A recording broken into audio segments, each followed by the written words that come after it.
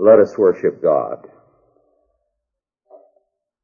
This is the confidence that we have in Him, that if we ask anything according to His will, He heareth us.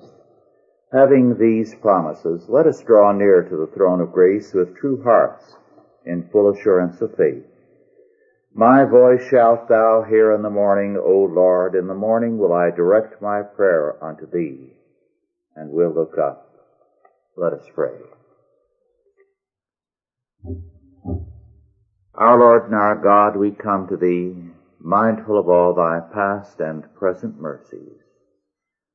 Mindful, O Lord, of how great is Thy power, and how great is our need. Speak to us the word that we need. Strengthen us in all our being. Make us effectual in Thy service, and give us grace in the trying days that await us. Grant, O Lord, that the kingdoms of this world might speedily become the kingdoms of our Lord and of His Christ, and that we, Thy people, serve Thee in the days of battle with all our heart, mind, and being. Bless us to this purpose in Christ's name. Amen. Our subject this morning is tithing and the kingdom, and our text, Leviticus 7, 28 through 38. Leviticus 7, 28 through 38, tithing and the kingdom. And the Lord spake unto Moses, saying, Speak unto the children of Israel, saying, He that offereth the sacrifice of his peace offerings unto the Lord shall bring his oblation unto the Lord of the sacrifice of his peace offerings. His own hand shall bring the offerings of the Lord, made by fire, the fat with the breast. It shall he bring, that the breast may be waved for a wave offering before the Lord. And the priest shall burn the fat upon the altar, but the breast shall be Aaron's and his sons'. And the right shoulder shall ye give unto the priest for an heave offering of the sacrifices of your peace offerings. He among the sons of Aaron that offereth the blood of the peace offerings and the fat shall have the right shoulder for his part. For the wave breast and the heave shoulder have I taken of the children of Israel from off the sacrifices of their peace offerings, and have given them unto Aaron the priest and unto his sons by a statute forever from among the children of Israel. This is the portion of the anointing of Aaron and of the anointing of his sons, out of the offerings of the Lord made by fire on the day when he presented them to minister unto the Lord in the priest's office, which the Lord commanded to be given them of the children of Israel on the day that he anointed them by a statute forever throughout their generations. This is the law of the burnt offering, of the meat offering, and of the sin offering, and of the trespass offering, and of the consecrations, and of the sacrifice of the peace offerings, which the Lord commanded Moses in Mount Sinai, in the day that he commanded the children of Israel to offer their oblations unto the Lord in the wilderness of Sinai. With these verses, we come to the end of the laws concerning sacrifice, and begin next week a shorter section on the priesthood. We have here references to the wave offerings in verses 30 following, and a reference in verse 34, and to the heave offering in verses 32 following, and also 34. Some years ago, S.C. Gayford best summarized the meaning of these offerings when he wrote, and I quote, "The waving was a forward and return motion, representing the offering of the breast to God and his handing it back to the priest for his portion. The symbolism is clear from Numbers 8, 10 through 22. The Levites were offered by the congregation as a wave offering to the Lord, who gave them back to Aaron to assist him in his ministrations. There was a difference between the wave breast and the heave thigh. The breast was given to God, who handed it back to his priest. The thigh was given directly to the priest. So the priest was the guest of God in the former case, and the guest of the sacrificer in the latter, and thus became the mediator between God and man in the common meal. The Hebrew text makes it clear that the breast is a dedication and the leg a contribution or gift. To understand the meaning of the heave offering, the leg or the thigh, which was a contribution to the priests, we must examine Numbers 18:25 through 28, where we read, "And the Lord spake unto Moses, saying, Thus speak unto the Levites, and say unto them, When ye take of the children of Israel the tithes which I have given you from them for your inheritance, then ye shall offer up an heave offering of it for the Lord, even a tenth part of the tithe. And this your heave offering shall be reckoned unto you as though it were the corn of the threshing floor, and as the fullness of the winepress. Thus ye shall offer an heave offering unto the Lord of all your tithe, which ye receive of the children of Israel. And ye shall give thereto of the Lord's heave offering to Aaron the priest." The rest of the tithe, in other words, 90% of the tithe, went to the Levites, as Numbers 18:29 through 32 makes clear. The Levites were the instructors of Israel. Education was their task. They bore the ark. They assisted in the administration of civil government. They were the choristers. They were the musicians, the keepers of the sanctuary, the overseers of God's work. They had a role in music, as the Psalms make clear. They were connected with the temple treasury and with the royal administration. They served as judges. They assisted the priests, and so on. The priests, besides sacrifice, had duties as officers of health and sanitation, as Leviticus chapters 11 through 14 will make clear. The primary role of the priests, however, was the sanctuary and the sacrifices. The Levites had a much broader role. Hence, they received 9/10 of the tithe, because they were concerned with education, with law, with culture, and with more. With the New Testament, the sacrificial work ended. The work of the ministry became Levitical, so that the clergy in our day are Levitical. We therefore cannot limit the clergy to the ministry of the church, that is, preaching.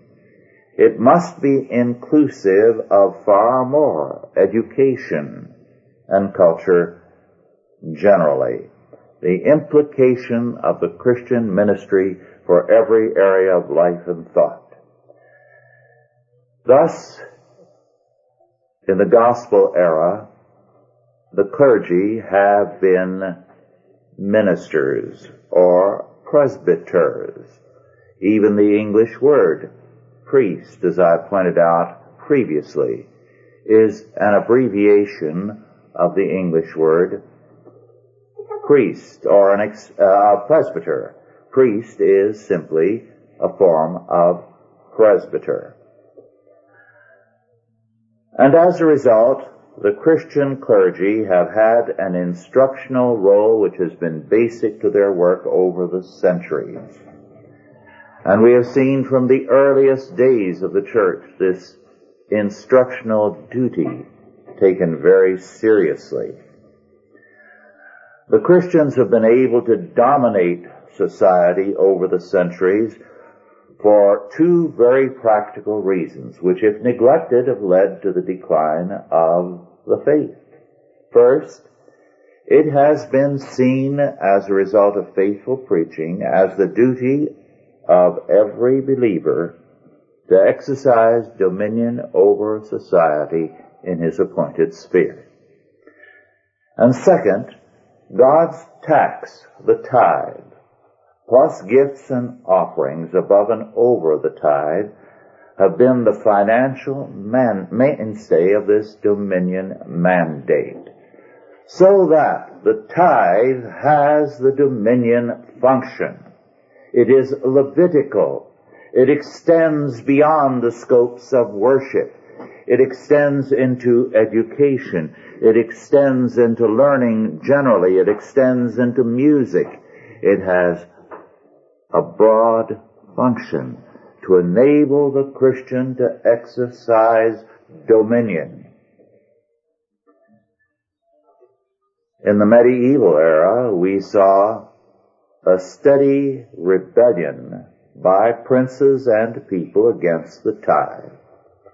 As a result, the medieval church progressively, or we should say perhaps regressively, had to resort to all kinds of devices to raise money, ways of charging for services, inventing services to charge for in order to maintain itself. Because as the faith declined, people's adherence to the tithe declined, God's tax, because it was no longer God's kingdom, God's work that was important to them, but their own private projects. Well, we have seen something similar since then, in that as the tithe has receded and declined, and as in some instances churches have said the tithe belongs only to the sanctuary to worship, not to these other tasks, we have seen the tithe disappear progressively, and evangelical churches resort to all kinds of fundraising ventures to replace the tithe. Things which again do little to further the dignity and honor of Christ's work. Whenever people have tithed, it has been a barometer. It is interesting that in the Old Testament era, the priests and Levites were quite well to do when people tithed.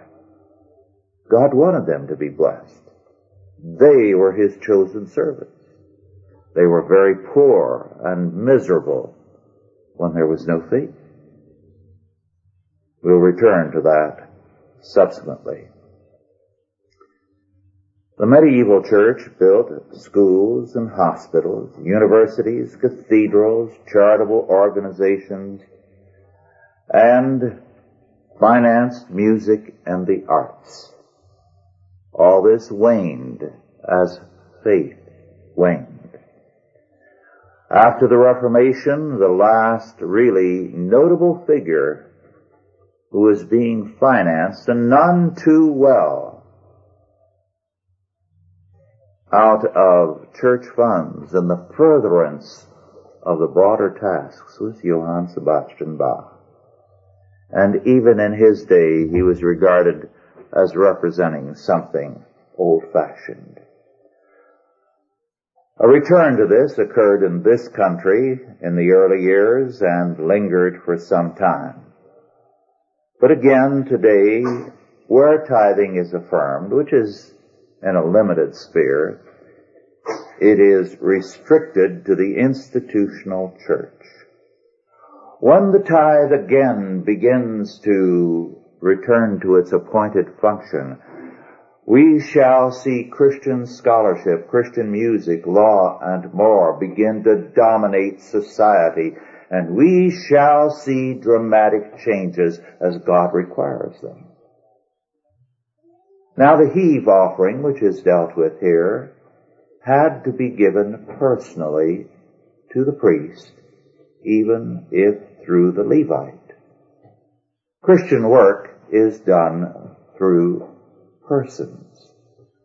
Christian institutions are persons working in Christ's service. The personal aspect is stressed here. The modern world wants to depersonalize everything, and depersonalization is preferred. Let's depersonalize charity so the recipient has no one to be grateful to. In fact, can regard it as an entitlement. In one of our journals, we cited the experience of a school in Richmond, California, which, when there were a number of layoffs and serious problems in the area, went around to wholesale houses and to individuals to get foodstuff, clothing, and so on to distribute to the poor. And they found many people refusing to take it because it was not a federal handout. They did not want to feel grateful to anyone. But it's the personal aspect that Scripture requires, not institutionalization. We see many churches today that will do a great deal for work overseas. I've encountered churches that send $500,000 or more overseas every year for missions, but will not do anything locally. Why? If it's local, they get involved and they feel a certain sense of responsibility. They feel that they have some obligation to these elderly people in their own midst, or to the poor in their area. Whereas if they sent it overseas, it's just writing out a check, and they can feel they've done their duty to the Lord and there's no involvement. But the Lord requires that it be personal.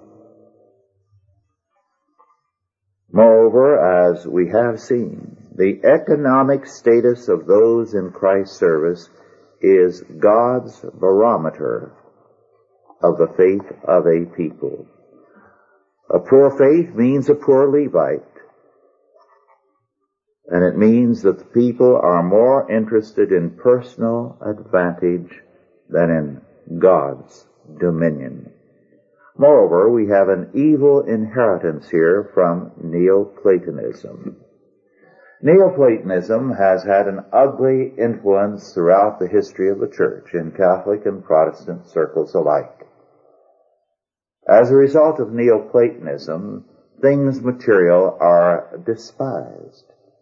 And we have an equation of spirituality with poverty and a contempt for material things.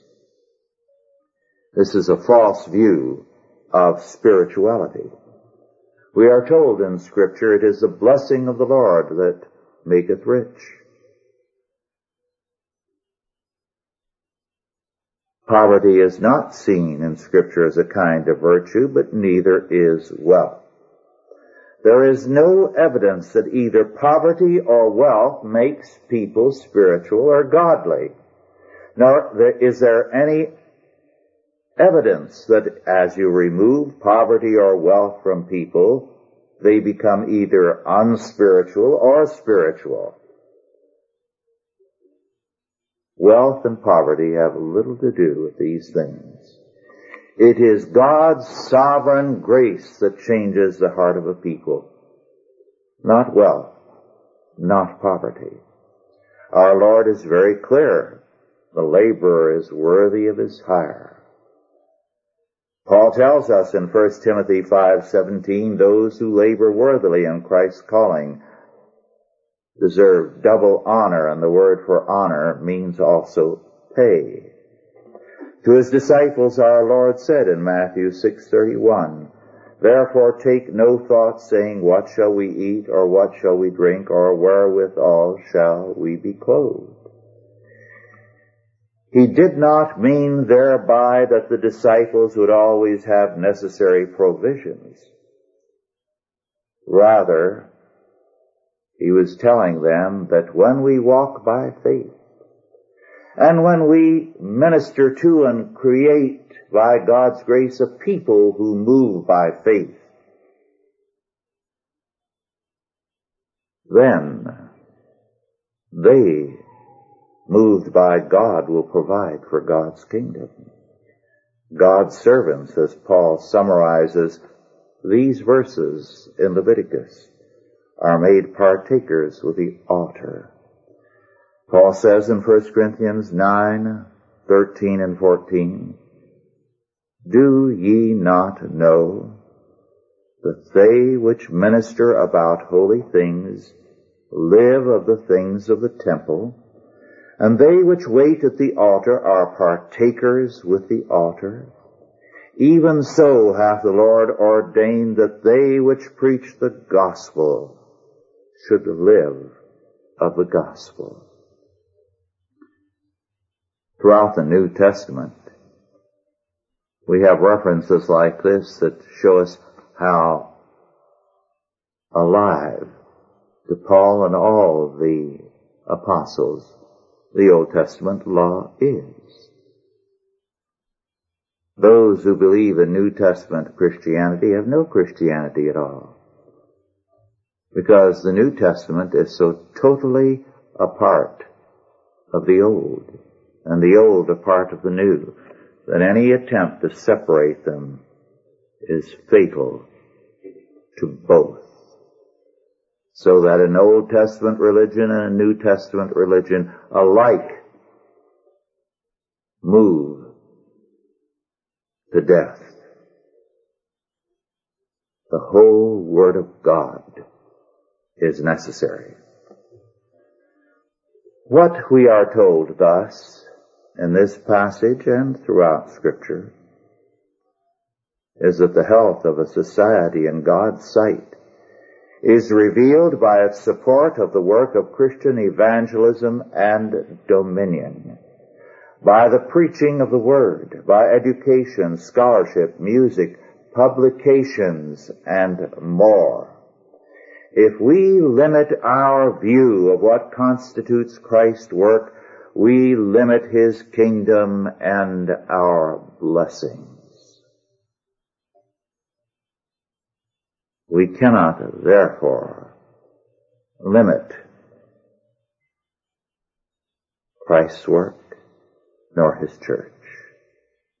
The very word church, as we have it in English, refers to a building or an institution. Whereas the word in the New Testament is not our word, it is ecclesia, which means assembly or people, congregation. It is used in the Old Testament at times for the sanctuary, at times for the army of God, at times for the entire covenant people.